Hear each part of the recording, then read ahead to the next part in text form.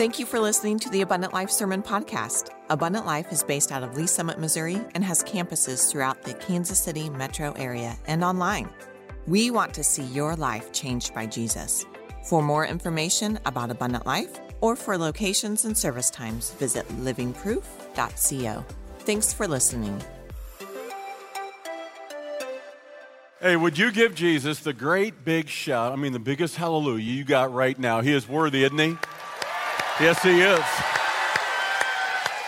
The resurrected Son of God, the Lamb of God, the great I am, the Alpha, the Omega, the first and the last. He's the one that was dead, but he's alive forevermore, and he holds the keys of hell and death. And he's here to set you free. It is so great to see you all. Hey, we have a whole bunch of people that drove a whole bunch of miles to get here tonight with us. I say we give them all a big hand right now. We're so glad. So many people from so many different places have come to Lee Summit to gather with us. And I tell people, listen, you're not our guests, even if you've never been here before. You're our family. And this is what's exciting. It's a new thing God is doing. If you have never been to Lee Summit in your life, first time ever in this building, no, you're not a guest of Abundant Life. You are our family, and this is a family reunion weekend, and that's why we do it. So let's give it up right now for all of them. In a really big way, people from Iowa, Wisconsin, Massachusetts, Mexico, Missouri, St. Louis, Missouri, Texas, we're thankful you're here, our online campus. Now, if you are a member of our online campus, online congregation, and you're here maybe for the first time this weekend, we have something special for you. We'd like to meet you after this service. If you will exit to your right, this door right here, go through that door. You'll see a room right there. We have a special reception for you. We'd love to meet you and introduce some of our staff to you. We have a gift that we would love to share with you for being a part of this special weekend. One of the things I'm most excited about what God is doing right now in our church is the online campus. In reality, guys, is online is on site. If you're gathering in a living room to worship in community, living missionally, you're on site. Don't tell the people up in Cedar Falls, Iowa, worshiping in the barn that they don't count. Don't tell the folks over in Mexico, Missouri, in a little banquet hall, they don't count. No, they do. Don't tell the folks up in Wisconsin worshiping in a living room of 4 or 5 other families that's just kind of second best. No, it counts, and God is doing something new, and I'm thankful for what God is doing through you and in you, pioneering something new that really God is doing for the first time really in American church history, and I'm convinced in the years ahead more and more people are going to be worshiping in exactly that same manner. I'm so thankful that you've come tonight for a weekend of a family reunion. We all need freedom. I don't know what you're going through tonight or how you walked in, but every single person here tonight is wearing a set of these. We choose our chains in life. Church, I'm telling you, every single one of us are wearing a set of chains. No, they're invisible chains, but that doesn't mean they're not real chains. They're real chains. And every single person here walked in tonight wearing a set of chains. You will either leave tonight wearing the chains of the Lord Jesus Christ, or you'll leave tonight wearing the same chains you walked in, the chains of sin. And I'm trying to tell you that when you exchange your chains of sin and put on the chains that belong to Him, He sets you free. And you are made to be free. But when you choose to live in the chains of sin, it's not freedom, it's not liberty, it is captivity, it is a life of slavery. And every single day, Jesus comes to set the captive free, and then Satan comes to take the free back into captivity. And that's what I want to talk about tonight from the Word of God. The book of Judges, chapter 13. The book of Judges, chapter 13. Revival looks differently when you study it throughout history, but there's always a few common denominators when God moves in true revival, heaven-sent Holy Spirit revival. There's always a common denominator. It's indescribable, but it's undeniable. And God shows up and sets people free in ways that are unique, indescribable, but undeniable. And that's what we've been praying for. For 40 days, we've been praying in this kind of way. And I want you to see what God wants to do in your life and my life. Like so many Christians, Samson was born for victory, but he was led into captivity. And tonight we're going to study the life of a man by the known as Samson. There are 4 chapters in the book of Judges given to this one man, Samson. There are 4 chapters of God's word given to one man by the name of Samson. There must be something about Samson's life that God wants us to learn. See, this is more than history. This is in some way our story. God gives us the life of Samson so that we can see our life in him. And I want you to know that the church is not a place of shame. It is not a place of condemnation. I'm telling you that tonight because for far too long, the church was a place of hiding, but it was not a place of healing. And tonight I want you to know, wherever you find yourself in life, you can come out of hiding so God can begin the healing. And for far too long, churches like ours hid behind our theology, and it's easy to hide behind our Bible study, but the mark of revival is authenticity, is transparency, and I want you to know we all go through the same stuff because we're all made of the same stuff. And there's not one among us that hasn't at one time been in the bondage of sin and sin's prison. And that, you see, is the life of Samson. He was born to live in victory, but he was led subtly and slowly into captivity. And sadly, tragically, that is the life of many Christians, many within the body of Christ. You understand that the Bible describes what ought to be the normal Christian life with these kind of adjectives. Jesus said, "You shall know the truth, and the truth shall set you free." He said, "You shall know the Son, and the Son shall set you free. If the Son shall set you free, you shall be free indeed." 1 Corinthians 15, thanks be to God who gives us the victory. 2 Corinthians 3:17, where the Spirit of the Lord is, there is liberty. Jesus said, "I've come to give you life abundantly." 2 Corinthians 2:14, he always calls us to live triumphantly. Do you understand your true identity as a child of God, bought and ransomed by the blood of Calvary, is life abundantly, a life of victory, a life lived triumphantly, a life that can live to freedom and liberty. But sadly and tragically, many Christians live in complete mediocrity at best, and sometimes complete slavery and captivity. And that was the life of Samson. Samson is the man we're going to study because he is a picture of so many Christians. Tonight, if you're living in captivity, you can leave here in complete victory. Jesus has the power to set every person free. Jesus has the power to break every single chain. He bore our sin. He bore our shame. 3 days later, he rose again so that he can break every single prison. He can break every single addiction. He can free you from that negative emotion. He has the power to set you free. He is the one that we need. And all I'm going to ask you to do is let the Spirit of God move in you. Would you do that? Listen, here's the reality. I'm convinced God would bring revival in our land if he could get our attention for more than 10 minutes. I'm really serious. One of the things that frustrates me on a Sunday morning, 3 services back to back, God, we want you to move. We really, really do. But you got an hour and 10 minutes. That's it. If you're not going to move an hour and 10 minutes, sorry. We got to wait for the next Sunday. Now, that's just the nature of, multiple services, and it is what it is. That's why we need a weekend like this. And I just have to be honest with you, I'm not going to rush. I'm not going to be in a hurry. Now, if you want to leave, you can. I'm not going to be offended. But you made an effort to get here. Some of you drove hundreds of miles to get here. I'm assuming you're here because you want to see a move of God. You don't just want Sunday morning religion. You want to see a move of God, true redemption. And that's what God is going to do if you'll let him. I don't care how strong the chain or the power of your sin. Jesus has the power to set you free. He said, "The Spirit of the Lord God has anointed me to preach good tidings to the meek, to bind up the brokenhearted, proclaim liberty to the captive, and the opening of the prison to them that are bound." And tonight, those that are in the prison are about to get unbound. Jesus is going to move indescribably, undeniably. Now, you need to understand who Samson was. Some of you may not know who Samson is. Samson had a great power on his life because he had a very special conception. When you see his biography, 4 chapters in the book of Judges, 13, 14, 15, and 16, the story opens up in chapter 13. You have a man by the name of Manoah, and he has no son, he has no children because his wife is barren.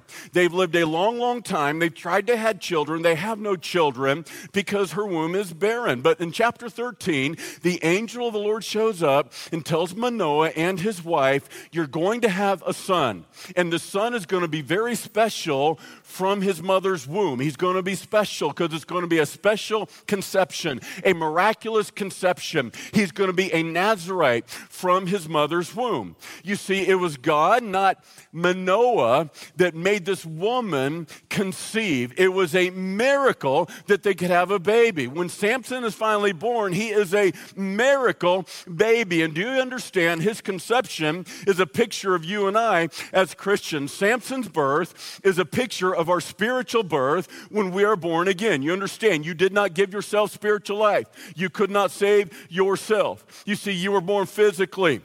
But Jesus said you must be born again spiritually. Twice he said in John 3, marvel not, I say unto you, you must be born again. We come into this world physically alive, but spiritually dead. Ephesians 2 and verse 1, we are dead in our trespasses and sins. But when you put your faith in him and you receive the Son of God, you also then receive the Spirit of God. The Spirit of God gives life to your spirit, and your spirit is born. You see, you are born of a special conception. You are born of a special seed. You're born, 1 Peter 1:23, not of corruptible seed, but of incorruptible seed, by the word of God, which lives and abides forever. That is the Genesis 3:15 seed. I'm talking about the seed of the Lord Jesus Christ. It is a very special conception, a miraculous conception, the day you are born again, when you put your faith in him. Now, because he had a very special conception, he was called to a very, very specific consecration. Samson had a special consecration and calling on his life. His name actually means little son. Now, I want you to see the picture that is emerging. He is very much a picture of you and I as Christians. His name means little son. You see, his purpose in life, called by God, was to shine like the sun in a world of darkness, in a world of wickedness. He was a Nazarite. Now, a lot of you may not know what a Nazarite is, but a Nazarite was one who took a very special vow. Nazarite simply means separated. He was to be separated from the world and separated unto God. He had a very special devotion. He was to be wholly, completely devoted to the lordship of Almighty God in his life. And Numbers chapter 6 gives us the Nazarite vow. There were 3 vows that a Nazarite was to take. Number 1 is this. He was to drink no wine. He was never partake for any reason of the fruit of the vine. Number 2, he was not to touch any dead thing for any reason. Never, ever, ever touch no dead thing. And number 3 was this, he was never, ever to cut his hair, ever. That was the Nazarite vow. What was God saying? Listen, you are completely mine. I want you to be wholly devoted to me as a Nazarite, separated completely and wholly from this world. I want you to have no worldly stimulation. I don't want you to have any worldly reputation. Do you understand? That is a picture of you and I as Christians because we have a special conception. We have been born of God. We are now his children, members of his kingdom. We're also called to a special consecration. We're to have no worldly stimulation, no worldly reputation. Jesus said these words through the pen of the Apostle Paul, 1 Corinthians 6:19. He said these words, do you not know that your body is the temple of the Holy Spirit who is in you, and you are not your own, for you are bought at a price, the blood of Jesus Christ. Therefore glorify God in your body and in your spirit. 1 Corinthians chapter 6, verse 17. He said, come out from among them, the world, and be you separate. Touch not the unclean thing. 1 John 2:15, love not the world, neither the things that are in the world. If any man love the world, the love of the Father is not in him. And all that is in the world, the lust of the flesh, lust of the eyes, and the pride of life, it is not of the Father, but of the world. Romans 12 and verse 2, be not conformed to the world, but be transformed by the renewing of your mind. There is something God is saying. We are not to be conformed to the world. We're not to be conformed to the culture around us, but we're to be conformed solely to the image of the Lord Jesus Christ. And like Samson, who was a little son, he was to reflect the light of the sun in some capacity, to shine like the sun, S-U-N. We too are to shine like the sun, S-O-N. That's why God's conforming us to his image, the image of the sun, so that we can shine like the sun into the darkness of our world. Jesus said in Matthew 5, you're the light of the world. The city set on a hill cannot be hid. Even so, let your light so shine before men that they may see your good works and glorify your Father which is in heaven. 1 Peter 2 and verse 9, but you are a chosen generation. He said you're a royal priesthood, a holy nation, his own special people, that we might shine forth the praises of him who's called us out of darkness into his marvelous light. You see, as Christians, we've had a special conception and we're called to a special consecration. I'm talking about separation. And guys, I'm telling you, this is the crown jewel of the church. This is the missing jewel of modern Christianity, the pursuit of a life that is holy. It's 1 Peter 1:16, be you holy, for I am holy, saith the Lord. And we're going to see Samson was called to a life of holy. But instead he chose to pursue what would make him happy. And in the end, he was neither holy nor happy. He would end up in a life of captivity and slavery. You see, as a Nazarite, God gave him power. He had supernatural strength. And he was to use that supernatural strength, not natural strength, but God gave him supernatural strength to lead his people from bondage under the Philistines to victory and freedom and liberty. As the book opens up in his biography, the children of Israel have sinned and they lived in rebellion against God. So God allowed them to go into captivity and bondage and subjugation at the time of the Philistines. And the Philistines were a very evil, wicked, pagan people that were making conquest of this land, Canaan land, at the same time as the ancient Hebrews. And God raised up Samson to deliver his people, to deliver them from bondage, to bring about freedom and deliver them from Philistine tyranny and Philistine captivity. But I want you to see, just like you and me, he had the power and potential to live in victory and freedom and liberty, but he was lured slowly into Philistine captivity and Philistine slavery. See, just like Samson was to shine like the sun for the glory of God, we are to shine for God as we reflect the light of his Son. But listen very carefully, the greatest barrier to experiencing God's power is sin. The greatest barrier to experiencing God's power in your life is sin. Do you understand that Adam was created with power and dominion as a child of God, that he bore the image of God? But Satan knew if he could get him to sin, he would relinquish that dominion, and that dominion would transfer back to Satan. And do you understand, as a child of God, having been born again by faith in the Son of God, you receive life now by the Spirit of God. You got back everything Adam lost in the garden. You got back the image of God. You got back the title child of God. You're now a member of the kingdom of God, and you now have dominion as a child of God, power and authority. But unless you're pursuing a life that is holy, you can't live in that authority God has given you spiritually. Listen carefully, church. The abundant life is an obedient life. You can't live abundantly if you're not going to pursue a life lived obediently. You will end up in mediocrity, if not complete captivity. This is the life of Samson. Samson's story teaches us there is a high cost for low living. He is a strong man that gave in to a stronghold.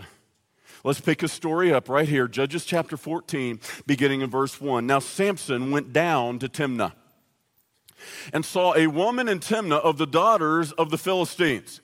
So he went up and told his father and mother, saying, I have seen a woman in Timnah of the daughters of the Philistines. Now therefore, get her for me as a wife.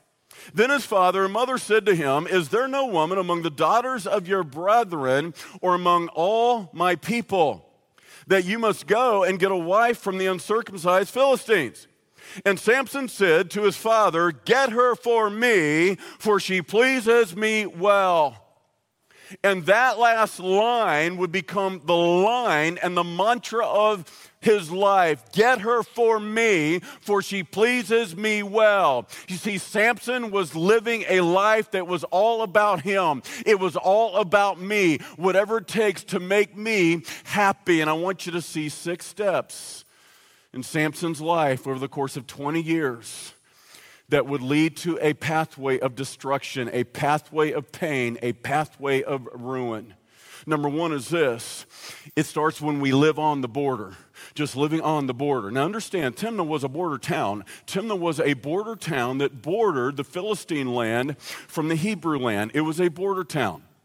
And it wasn't that Samson had no reason to go down to Timnah. In fact, if you read the whole text in verse 4, it tells us he went down there to spy them out as an enemy. He initially goes for the right reason. He knows he has a mission. God has sent him on a mission. He is a military leader, and he's about to lead an insurrection against the Philistines to throw off Philistine domination so that his people can be free. This was the land God led them to, the land that flowed with milk and honey, prosperity and plenty. The Hebrews were meant to live freely with a time of prosperity and plenty, not in captivity. And God had raised Samson up to lead them in victory against the Philistines. He goes down, according to verse 4, for the right reasons. He's spying out the land. He's doing a little intelligence gathering. This is a recon mission. But while he's in town, he gets a distraction. All of a sudden, there's this woman, a Philistine woman. And all of a sudden, this woman becomes a distraction from his real reason and his real mission. Listen carefully. If Satan can't destroy you, he will be satisfied to simply distract you. Because in your distraction, he is working about your slow destruction. And it began right here in this border town of Timnath. You see, he goes down for the right reasons. He's living on mission. And all of a sudden, there's this distraction. He goes back home. He's no longer thinking about God's mission. All he can think now is about his infatuation. And the problem is not that he went to this border town. The problem is he kept going back to that border town over and over and over again. I'm trying to tell you, if you want to live free and stay free, you have to stop living on the border and playing on the fringe. You see, there's something within us all. We like to get as close to the sin as we can without stepping over the line. You ever heard somebody say this before? Hey, is it a sin to such and such? If you have to ask, the answer is probably yeah. See, there's something within us, though. Just tell us the line so, I know how far I can go without stepping over the line. See, that's Samson. He doesn't want to step over the line, but he loves living on the line. He likes dancing on the line. Just try not to go over the line. I'm trying to tell you, that is the beginning. You are planting the seeds of sin. No, you haven't yet sinned. No, you're not yet in a stronghold of sin. But when you dance on the border and you live life on the fringe, you're sowing the seeds of sin. And when you sow the seeds of sin, I guarantee it may take years, but they will come to fruition. I'm trying to tell you today, Romans 13:14, put on the Lord Jesus Christ and make no provision for the flesh to fulfill the lust thereof. Do you understand that with every single decision, every single sinful action, that little act of rebellion, you are building a link in your chain? You are building the chain of sin that one day Satan will use to lead you into captivity, to lead you into slavery. Every single sinful decision, one little bitty sin, is just one little link in the chain. And this is now Samson at this time in his life. He's just starting to build the very chain that Satan will lead him into captivity. He will lead him into slavery. It all begins when we live with this mentality, well, I just want to stay on the line without going over the line. Like we think if we don't go deep into sin and we don't commit any really big sins, well, God doesn't really care. It doesn't really matter. I can handle it. You understand that stepping on the line, if you're playing basketball, it doesn't matter if you run up in the bleachers and bounce the ball in the bleachers or you just bounce the ball on the line. You're still out of bounds. You understand? Now, church, I'm telling you this. I was raised in a time of legalism, church legalism. That was the generation I was raised in, a denominational tradition. It was partly the generation. It was legalism. It was draw a fence around the sin and then call it a sin to cross the fence. That makes sense? Like I was taught growing up in church, it's a sin to have a drink of alcohol for any reason ever, no matter what. And then I started dating a Lutheran. I could not believe it. I'm a Baptist boy, and when we do communion, it's grape juice. I mean, to do it with alcoholic wine, that would be scandalous. So I started dating a Lutheran. Boy, did I get an education. I went to church with her for the first time, and they do communion every single week, and she went up to take communion. She came back with alcohol on her breath.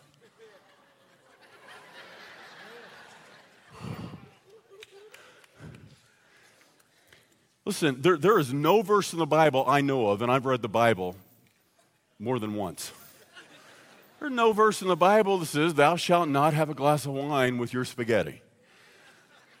Thou shalt not have a beer with your hamburger.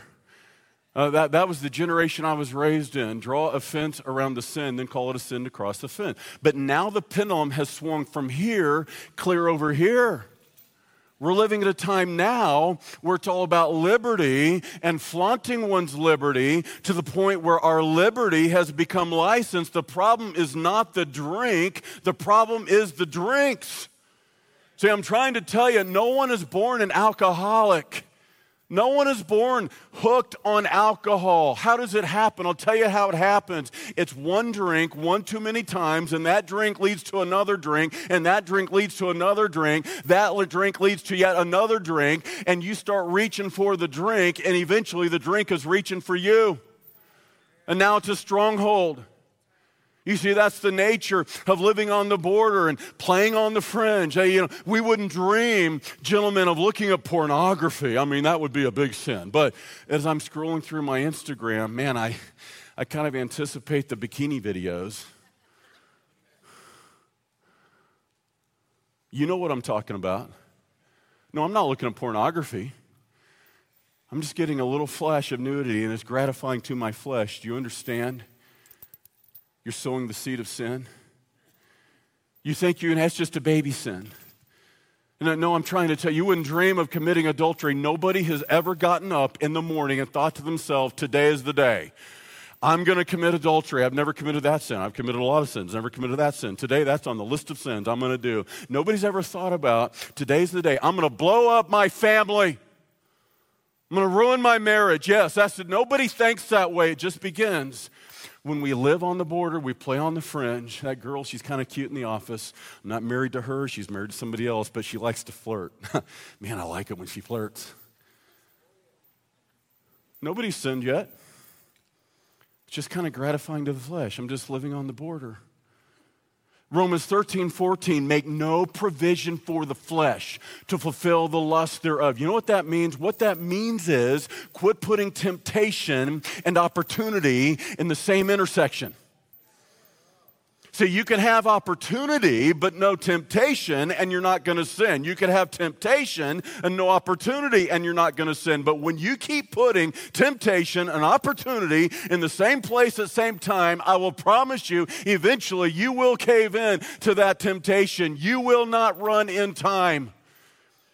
Quit kidding yourself. That is the deception that says I can live on the line. Listen, if you're single and you want to have a relationship of integrity sexually, and yes, guess what? It is still a sin when people sleep together and they're not married. I know, it's like, really? Yeah, God hadn't changed his mind. Now listen, if you're dating, you're single, and you want a relationship that God can bless, and you really want a relationship of integrity, and you're trying to walk in integrity sexually, and you've had a wonderful date night, and you've gone out on the town, and it's late, and it's midnight, and you're dropping her off at her apartment, and you just want to come in for a cup of coffee. Shut up.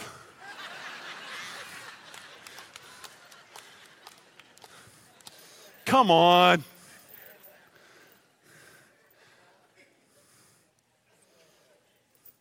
I'm trying to tell you, when you dance on the line, when you play on the fringe, when you put temptation and opportunity in the same place at the same time, you will eventually cave in. No, you're not yet in slavery. You're not yet in captivity. You're not yet in a stronghold biblically, but you are building the chain that one day Satan will use to lead you into captivity. You see, the first step, a progression on the road to ruin and the road to destruction, is when you live on the border. Number two, it's disobedience to God's command. You see, when you break one of God's command, it gets easier to break other commands.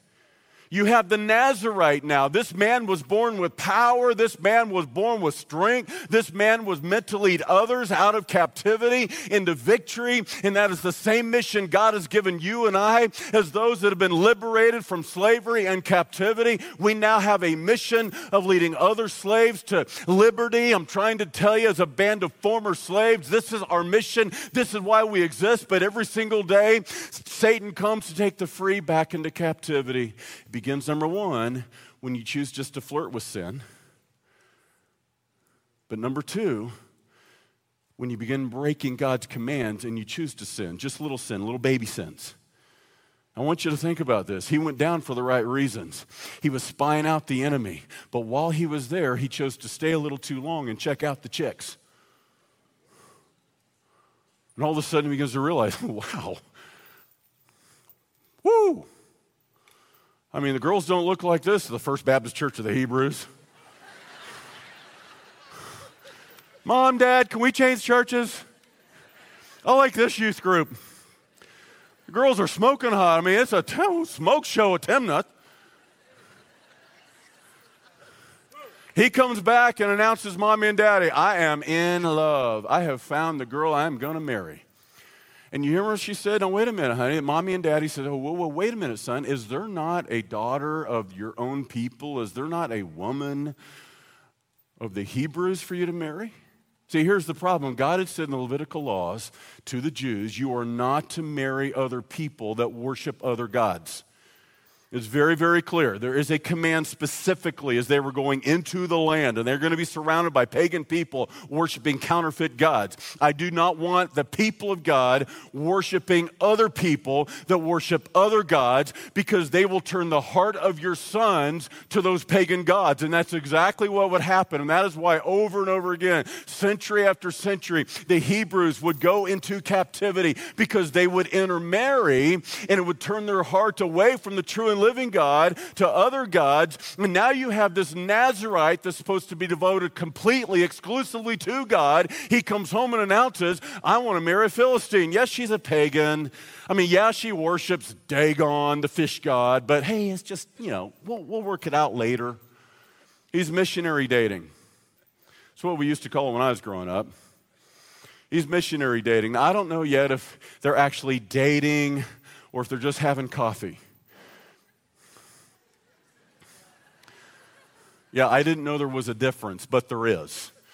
I've got young adults, and two of them are married, and one of them's not yet, and I know lots of young adults. I hang out at Paradigm. Did you know there's a difference between going on a date and just going to coffee? I didn't know. I don't know if they're going on dates or just going to coffee, but he's really wanting to pursue a woman that God says, no, you cannot marry. He's breaking one of God's commands.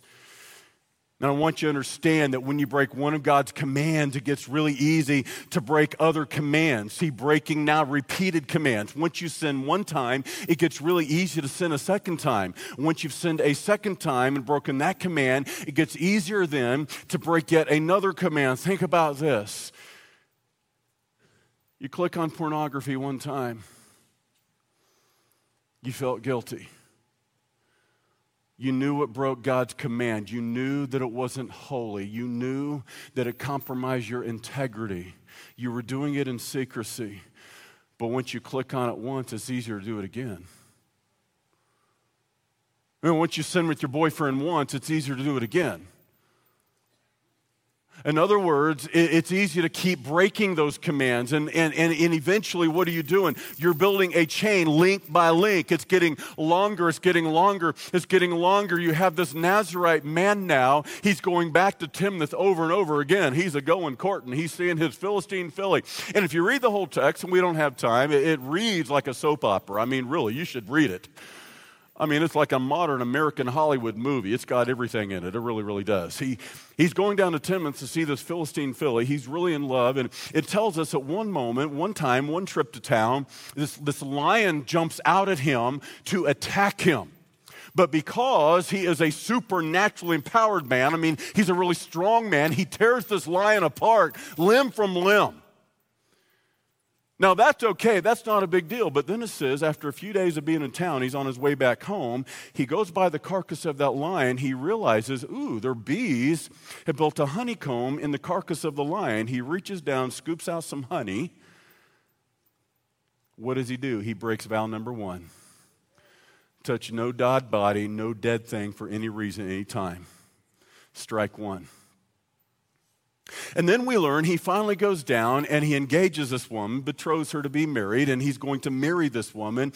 And he has a feast of wine. It's a 7-day feast. He's kicking it now with his Philistine friends. Now, what's he doing befriending the Philistines? He's supposed to be at war with the Philistines, but now he has befriended the Philistines. See, now he's entered into a peaceful coalition with the enemy.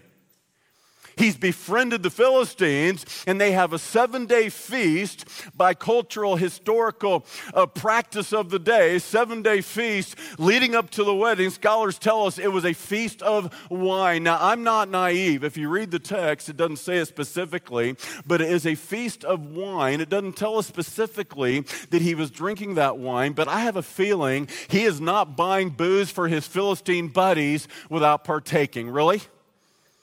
Probably not. Strike 2. Drink no wine, no fruit of the vine. See, what's he doing now? He's breaking repeated commands. It's becoming a way of life. And I'm trying to tell you, this is the pattern in many of our lives. A repeated sin becomes a habit. A sinful habit becomes a pattern. A sinful pattern becomes a stronghold. And that's the biblical term, a stronghold. What happens? You sin just one time. You give Satan a little toehold. You sin again and again. That toehold becomes a foothold. You sin again and again and again. And that foothold becomes a handhold. You sin again and again. And that handhold has now become a stronghold, and now you've given a sovereign right and sovereign control to the enemy. I'm talking about Satan, the enemy of your soul, and a stronghold is now an area of your life that he has complete control. And you look in the life of Samson, church, I'm trying to tell you, this is a man that is developing a sexual addiction. He's developing a sexual addiction. This is a man that is no longer thinking about God's glorification. It's all about his self-gratification. It become a pattern again and again and again and again. You see, when you stay on the border and just dance on the fringe, and then you break one sin, it leads to repeatedly breaking sins. It becomes a habit, and that habit doesn't stay a habit. It becomes a pattern, and that pattern then becomes a stronghold. Number 4 is this. It leads now to a disinterest altogether in God's cause and interested now only in your cause. See, this is a man that was born to live for the cause of God. He'd been given a mission, and that mission was to shine like the sun. He was given supernatural strength so that he could lead his people to victory and freedom and liberty in the face of Philistine tyranny and captivity. But he's no longer living on a mission of God. He's now living only for his own cause. In the entire 4 chapters of his biography, there are only 2 times he prays that's recorded. One time he prays after kicking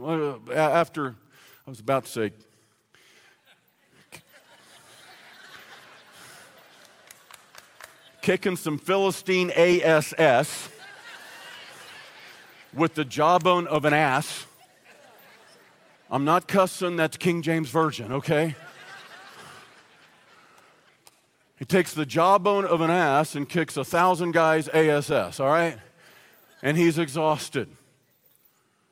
And he's about to die of thirst, or at least he thinks he is. And he prays, God, this is his prayer. God, have you delivered me from 1,000 men to kill me with thirst? You whiny pants.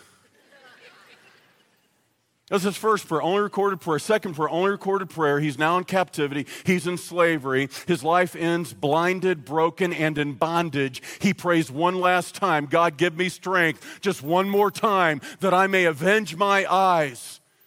See, it was never about giving God glory. It was never about God's name. It was never about God's fame. It's always about his own vengeance on the Philistines. It's no longer leading war against this wicked, evil people for God's glory and the freedom and liberty of God's people. He enters in now to what amounts to a petty little feud. What happens is he marries this girl, and he loses a bet in the process. They're kicking it at the bachelor party, and he gives these 30 Philistine men a riddle and makes a bet with them, and he loses the bet. And so in a fit of rage, to pay off the bet, he goes and kills 30 Philistine men. And then in response, the Philistines burn his wife to death. And in response to them burning his wife to death, he goes out and kills some Philistine men. And then in response to killing those Philistine men, they take vengeance on him. So he catches 300 fox, ties their tails together, puts a torch between the tail of each fox, send those fox through the grain fields of the Philistines. He burns down their grain fields. I mean, the feud is on. Not for God's glory. Oh no. For his own gratification, his own vengeance. This is the life of Samson. This goes on now for 20 years. He's no longer interested in God's cause. He's forgotten all about his conception and his consecration and his mission. He's living now only for self-gratification, for his name, for his fame, disinterested in God's cause, interested only in your cause. This is the point where the Apostle Paul talks about having lost your moral conscience, having had your conscience seared with a hot iron. In other words, you've sinned so many times again and again and again and again, you have lost your ability to feel what God meant for you to feel, which is the conviction of sin. See, initially you feel guilty. You feel the guilt of sin, the conviction of sin. But the more you sin, what happens? You lose feeling. God gave you a moral conscience for a reason, so that conscience would convict you when you sin. But when you sin, the Apostle Paul said, it's like searing your conscience with a hot iron. I told a story a few weeks ago of how I got burned really bad at 16 years of age. I still have a spot on my calf that has no feeling. I burned the nerve endings in my legs so bad that all these years later, I still can't feel a thing. Do you understand that's exactly what sin does to the mind, the will, the emotions? It says in Proverbs 6:32 that whoever commits adultery destroys his own soul. Not your spirit if you've been born again. Soul. What is the soul? It's the mind, the will, the emotions. I don't know how many times I've been in conversation and pastoral care and counseling over 22 years of ministry. A man is caught in the snare of pornography or sexual addiction, promiscuity, that merry-go-round of sensuality, and he looks at me and says, Pastor Phil, I don't feel a thing. You don't feel a thing because the sin has destroyed your soul. Your ability to feel. Your soul is the emotions. Your soul is that part of you that can feel pain, that can feel what God wants you to feel when you sin. And the sin has singed the conscience that God gave you. You're disinterested now altogether in the cause of God. Now you're only living for the cause of self. You've entered into a time of self-idolatry, self-worship, and that is the essence of a stronghold. It's self-worship and self-idolatry, and this has become now the life of Samson. He is a complete addict. He is out of control. He's giving himself to prostitution. Not just physically, but spiritually. And that is the real problem in all of our lives. Listen, Samson went into one prostitute after another, but that is a picture of what happens to you and I when we choose to sin again and again and again. James 4 and verse 4, adulterers and adulteresses, don't you know that friendship with the world is enmity with God? Whoever therefore is a friend of the world is the enemy of God. You'd better get on the right side of the line. Because you're about to cross a line and you can never get back. There's a point of no return, and Samson is dangerously close to a point of no return in his life. We sing songs sometimes, and sometimes we don't quite have the right theology when you study Scripture. Well, no one is ever out of God's reach. The love of God is always able to, no, wait a minute, read Romans chapter 1. 3 times Romans chapter 1 says this, God gave them over, God gave them over, God gave them up. See, there's a warning and a wooing. God is trying to tell you there's a point where you cross the line, God gives you up and says, okay, have it your way. And when you choose to sin over and over and over again, and you quench the wooing of the Holy Spirit, and your conscience is now seared before God, and you no longer have the conviction of God when you sin, you are dangerously close to crossing a line to which there is no return. And Samson is crossing a line, and very soon there's going to be no return. He is living a life of self-worship, self-idolatry, self-gratification instead of living for God's glorification. And I'm trying to tell you, church, listen carefully. There is always a payment when you sin. There's that initial payoff. But there's a payday someday. See, that's the nature of sin. There's the instant gratification, or we wouldn't do it. That immediate gratification, the immediate payoff. But God's trying to tell you the payoff is not worth the payday. And there's always a payday. Galatians 6, 7, and 8. Be not deceived. God is not mocked. Whatever a man sows, that shall he also reap. And he that sows to the flesh will of the flesh reap corruption. But he that sows to the Spirit will reap life everlasting. You see, there's a payday someday. When you sow the seeds of sin, you will reap the fruition of sin and its ruin. But when you sow the seeds of obedience and righteousness, you will reap life abundantly and life everlasting. You choose the chains you're going to wear in life. You make it link by link with every decision. You are defining your destination. And poor Samson, he's defining a destination that's going to lead to complete devastation. He's now forgotten all about his conception. He's forgotten about his consecration.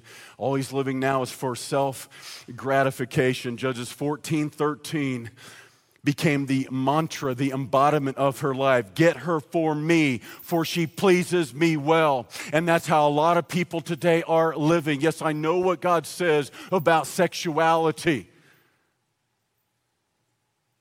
but it pleases me. I know what God says about sleeping around, but it pleases me. I know what God says about gay and lesbian relationships, but it pleases me. I know what God says about drunkenness, but it pleases me. I know what God says, but it pleases me. Do you understand? You are going for the reward of now, forgetting about the payment that comes later. It will not be worth it. I will promise you, if you don't get back on the right side of the line, there may be no coming back. And tonight, I'm begging you, if God is revealing right now an area of your life that you're sowing the seeds of sin, tonight is the night to put down the chains of sin and put on the chains of Christ. Samson is about to be led into bondage and led into captivity, now complete disregard for God's counsel.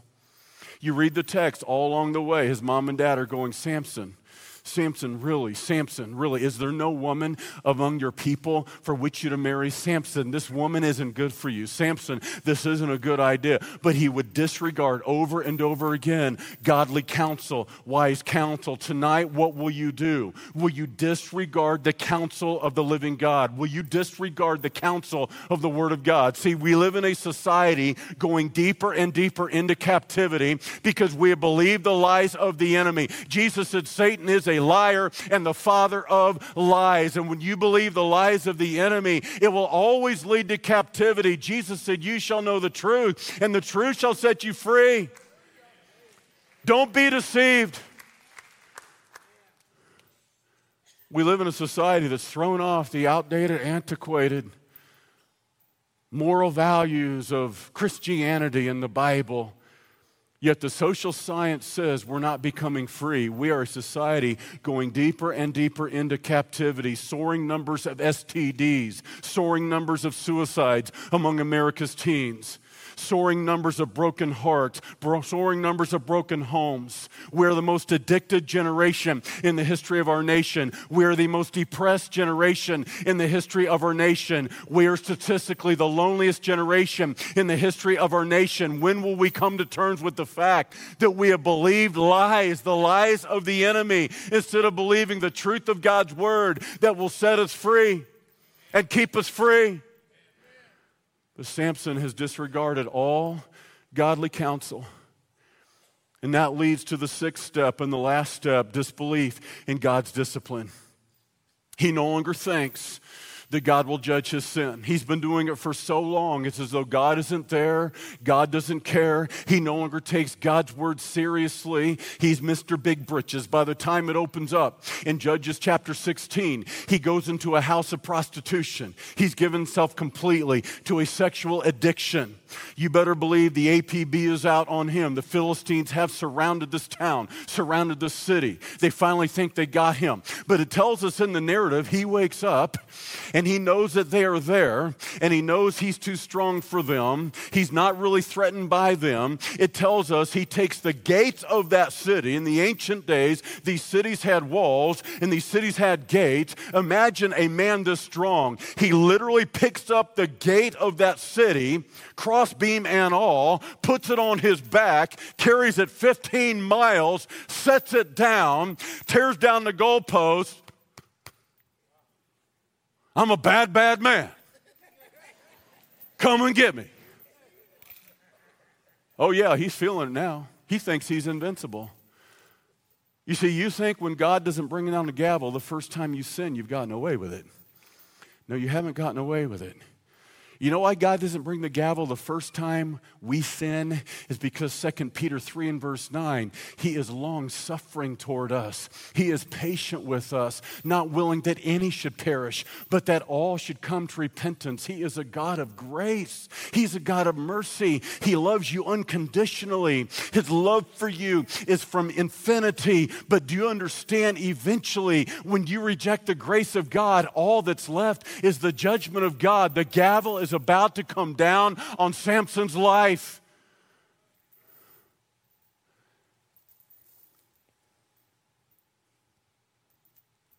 He thinks he's gotten away with his sin for so long, even God can't touch him.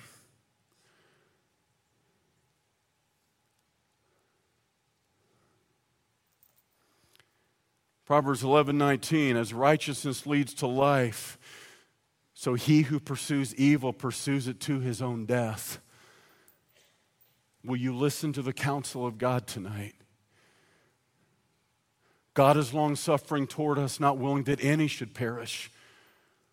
But do you understand, it's a universal truth. There's no one that gets an exception. Nobody's the exemption. The wages of sin is death. Romans 6:23, sin is death to relationships. It brings death to friendships. It brings death to finances. It brings death to your family. It will bring death to your marriage. It will bring death to you personally. I'm talking about the destruction and devastation of sin. And it may take 20 years. It took 20 years for Samson to finally self-destruct. Do you understand at this very moment we have an enemy whose name is Satan? And the Apostle Peter called him a lion. 1 Peter 5 and verse 8. Be sober, be vigilant, for the adversary, the devil, goeth about as a roaring lion, seeking who he may devour. Do you understand? When a lion hunts, he might take hours and hours stalking his prey. Satan's got all the time on his side. He does not care how long it takes. 2 days, 2 weeks, 2 months, 20 years to take you out. He's very patient. Took 20 years to finally take Samson out.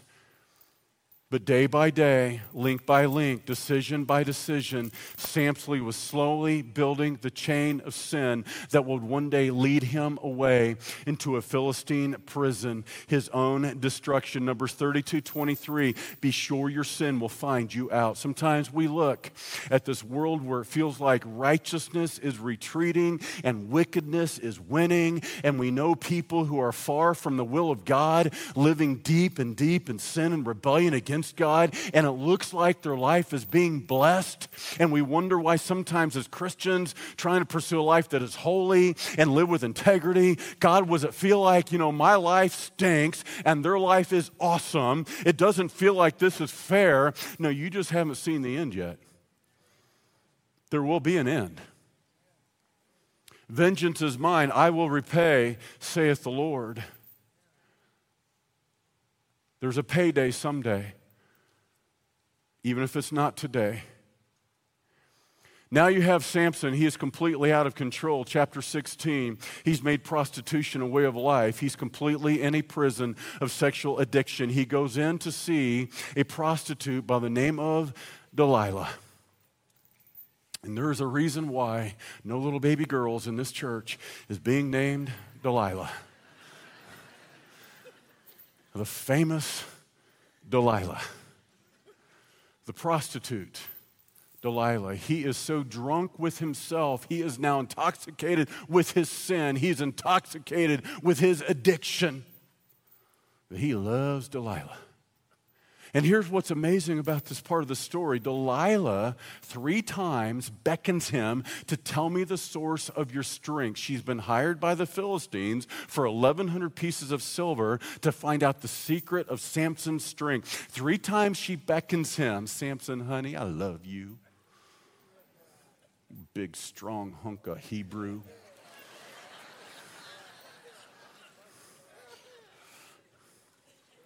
Three times she gets him drunk. He falls asleep. He's not only a sex addict, he's an alcoholic. I'll tell you how I know he's an alcoholic. This brother sleeps deepest and soundest of anybody I know. Just read the text. Man, I don't know how this guy sleeps through this stuff. He's passed out, that's how. 3 times she beckons him, tell me the source of your strength. You say you love me. If you really do love me, you'll tell me, won't you? Well, 3 times he lies. 3 times he lies, she lies, he's asleep, he gets bound. The Philistines jump him. She says, wake up, Samson, the Philistines are upon you. And he shakes them off because he's got supernatural strength. Now, on the 3rd time, no, I'd say the 2nd time, the 1st time, he ought to figure it out. Wait a minute, maybe Delilah doesn't love me. Are you kidding? Fool me once, shame on you. Fool me twice, shame on me. Fool me 3 times? This happens 3 times. The 4th time, a lot of you know the story. If you don't, you ought to read it. This thing reads like a movie. 4th time, he finally relents. He finally shares the secret. No razor has ever come to my head. And if my hair is ever shaved, I will lose my strength and I will become like any man. 3 strikes and you're out. The 3rd of the Nazirite vows. This is exactly what happens. He falls asleep, passed out in her lap. The Philistines come, shave his head. He wakes up and he thinks he's going to shake him off just like before and does not even know that he has lost his strength. He does not even know that the Lord has departed from him. It took 20 years for Samson to fully and finally self-destruct. It takes 20 years for Samson, one step after another, to leave the place of victory and go into captivity. It took one step after another, one decision, day by day, but eventually he was on a road that would lead to his destruction, one step in progression that would lead ultimately to a Philistine prison. Then she lulled him to sleep, Judges 6:19, on her knees, and called for a man and had him shave off the 7 locks of his head. Then she began to torment him, and his strength left him, and that is always the nature of sin. She lulls him to sleep. He's now literally sleeping with the enemy, sleeping with sin, lulled to sleep. You understand, Satan would love just to lull you to sleep, sing you a lullaby. He shares the secret of his strength. Philistines come in and shave his head and said, "The Philistines are upon you, Samson." So he awoke from his sleep and said, "I will go out as before at other times and shake myself free." But he did not know that the Lord had departed from him. Then the Philistines took him, put out his eyes, and brought him down to Gaza, and they bound him with a bronze fetter, and he became a grinder in the prison. Imagine what this must have been like for Samson. Scholars tell us the Philistines had 3 ways of putting out a man's eyes, and they liked blinding a man's eyes, and then they would use him for entertainment. That was the plan they had for Samson. 3 ways they would have blinded him. One would have been with something like a metal spoon. They would put it into his eyes and pop the eyes out of the socket. The second way was with a sharp stick.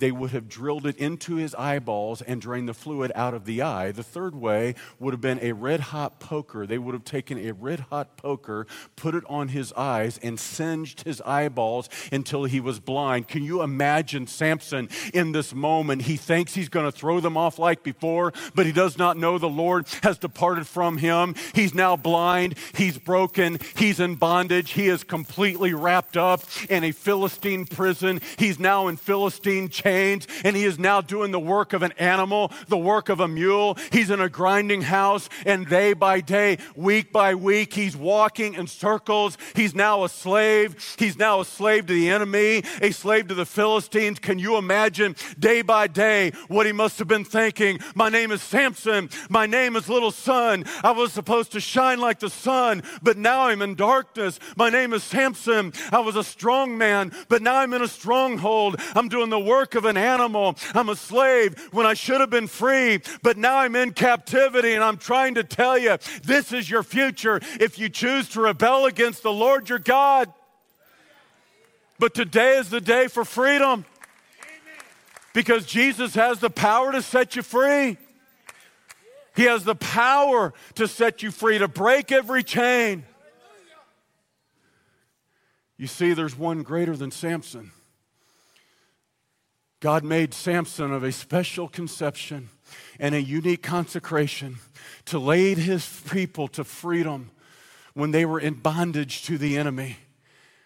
But there is one greater than Samson, whose name is Jesus. No, not a Nazarite, but Jesus the Nazarene, who in fact had a special conception, a miraculous conception, born of a virgin. And because of that conception, he had a very, very special consecration. In the Garden of Gethsemane, he said, "Not my will, but your will be done." He was wholly devoted to the will of the Father. You see, at a special consecration with that special conception, he was called to the cross, and it would be on the cross. He would bear the chains of our sin. He would be led away as a criminal. He would spend 3 days in a prison. But 3 days later, he would rise again, and he would break the chains of sin for all men and all women. You were made to be free. You were made for liberty. He said, "I've come to give you life abundantly." And today, if you will put on the chains of Christ, He will set you free. You see, there's the paradox of Christianity. Jesus is not a cruel taskmaster. Satan is a cruel taskmaster. Sin is a cruel taskmaster. Jesus said in Matthew chapter 11, "Come unto me, all you that are weary and heavy laden, and I will give you rest. Take my yoke upon you and learn of me, for I am meek and lowly of heart, and you will find rest to your soul." You choose your chains. You put on the chains of Christ. He sets you free.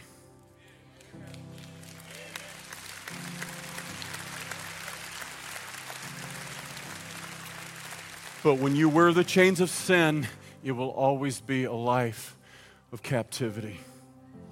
You choose. Tonight is the night to choose. I don't know what chains you walked in with, but you can leave here wearing a whole different set of chains. Jesus, I pray for every person here, God in heaven,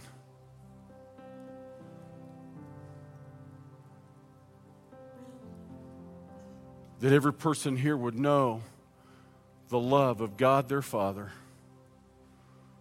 and the Son of God, the Lord Jesus Christ. That not one person this weekend would settle for mediocrity, apathy, captivity, when you came to give us life abundantly. And somebody tonight would say, "Phil, there's an area of my life that I know has kept me from living the abundant life in Christ. There's an area of my life that I know the enemy has used over and over again to take me again back into a prison. Tonight, I so desperately want to be free.